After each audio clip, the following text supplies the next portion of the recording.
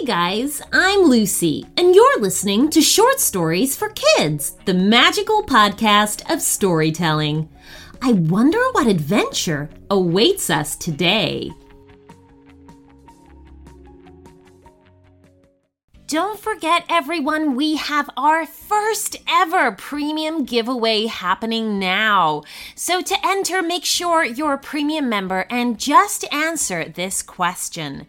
If a magic genie granted you 3 wishes, what would you wish for and why? Send your answers in to me at shortstoriesforkidspodcast@gmail.com, and good luck.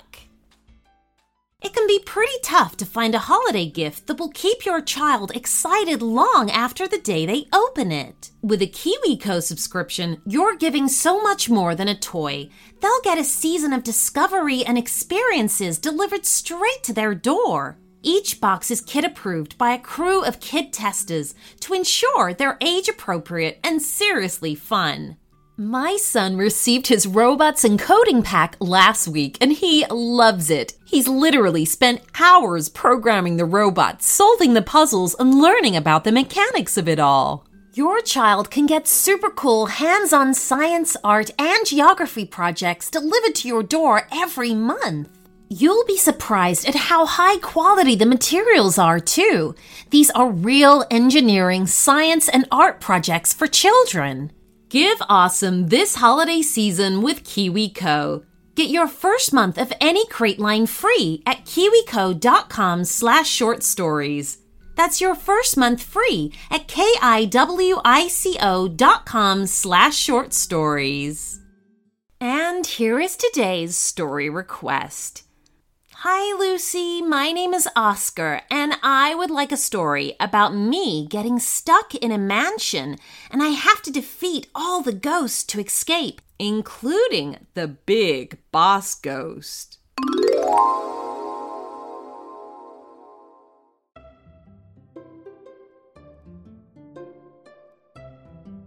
Oscar stood at the rusty metal railings of the old house and peered through.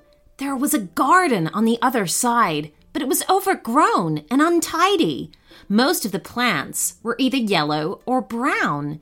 But Oscar wasn't interested in the garden. He was more concerned with the house itself.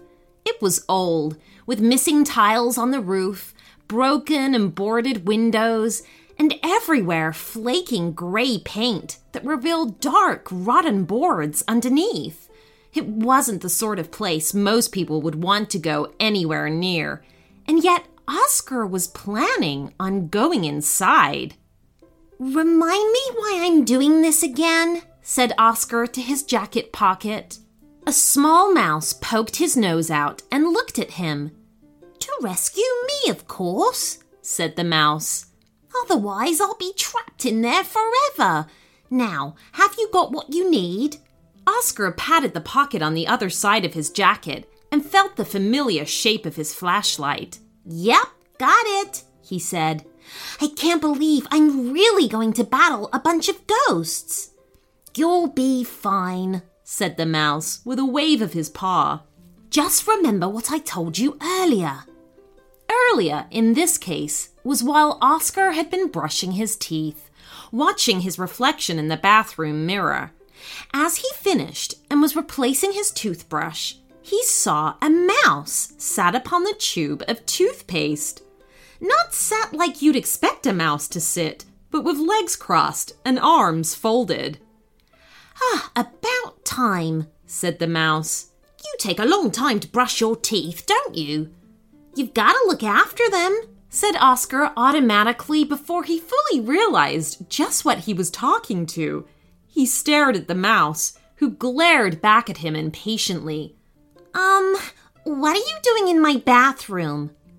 I thought that was obvious," snapped the mouse, jumping up and marching around in quick circles. "I've been waiting for you, and thank goodness you're now finished and we can get on with it." "On with what?" asked Oscar in alarm. "My rescue," said the mouse abruptly. "Your rescue? But you're right here," said Oscar, increasingly confused. The mouse planted his tiny paws on his hips and stared straight up at Oscar. My mind is here, inside this mouse, but my body is trapped, and I need you to rescue me. Now come on, said the mouse, and jumped to the floor. What? Where are you going? Asked Oscar, trotting after the mouse in his bare feet. He followed it all the way to an open drawer in Oscar's bedroom, where the mouse hopped straight in and stood on a flashlight. We'll need this, said the mouse. But I need to cast a spell first. Are you a wizard? Asked Oscar. Hush a moment, let me concentrate. Get some shoes and find a jacket while I do this, said the mouse as it closed its eyes and held its arms high. It began to mutter something that was too quiet for Oscar to hear. Against his better judgment, Oscar pulled a battered pair of sneakers out from under the bed and put them on. He was still wearing his PJs. Done, said the mouse triumphantly. We can get going. But go where? Oscar asked. To deal with some ghosts, said the mouse, smacking a tiny paw into a tiny palm. This was how Oscar found himself approaching a battered old front door of a spooky house in the middle of the night. Get the flashlight out ready, said the mouse. What am I supposed to do with it? Asked Oscar. Bop them on the head with it? Of course not, snapped the mouse. I've used my magic to turn your humble flashlight into a ghost light. Oscar frowned. He seemed to be doing a lot of that lately. What's a ghost light? It gets rid of ghosts, said the mouse smugly. Just catch one in the beam of light and the ghosts will evaporate. Doesn't that hurt them? Asked Oscar. Nonsense, barked the mouse. It's good for them. Ghosts don't want to be here anyway. They're just spirits that get trapped on Earth. The ghost light will set them free. Oscar nodded slowly. So, like, we're doing them a favor? Yes, that's it, you've got it, said the mouse, dropping his voice. Now, are we going to do this or not? Okay, nodded Oscar. He reached for the door handle. Inside the hallway was bare. Any furniture had long been removed, and any carpets or rugs had been lifted years ago. Long sheets of wallpaper dangled from the damp walls, while broad patches of damp spread across the ceiling. But Oscar wasn't really looking at any of this. He was looking for ghosts. He was so concerned with them that he realized he'd not yet flicked the switch. Are you going to turn it on? Said the mouse, as it noticed a pale figure drift through the wall. It was their first ghost. The switch won't move, mumbled Oscar in frustration. He was so engrossed in his problem, he'd not seen the ghostly figure floating towards them. I really think you should hurry, said the mouse in a high-pitched voice. It doesn't normally do this, said Oscar, pushing with his thumb. The ghost was reaching for them with long, see-through fingers. Hurry! Squeaked the mouse.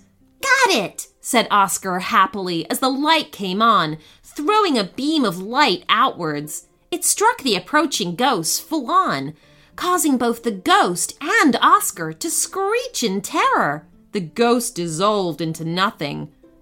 Ha ha! Laughed the mouse triumphantly. The ghost light works! That was close, panted Oscar. Well, yes, a little too close, admitted the mouse. We can't let them touch us. Their touch draws all the warmth from your body and you freeze in terror. It's very important that you don't let them reach us, understood? I wish you'd said that earlier, Oscar groaned, wide-eyed. Just stay alert, warned the mouse. There's plenty more ghosts before we reach my body. Head through there, into the old library.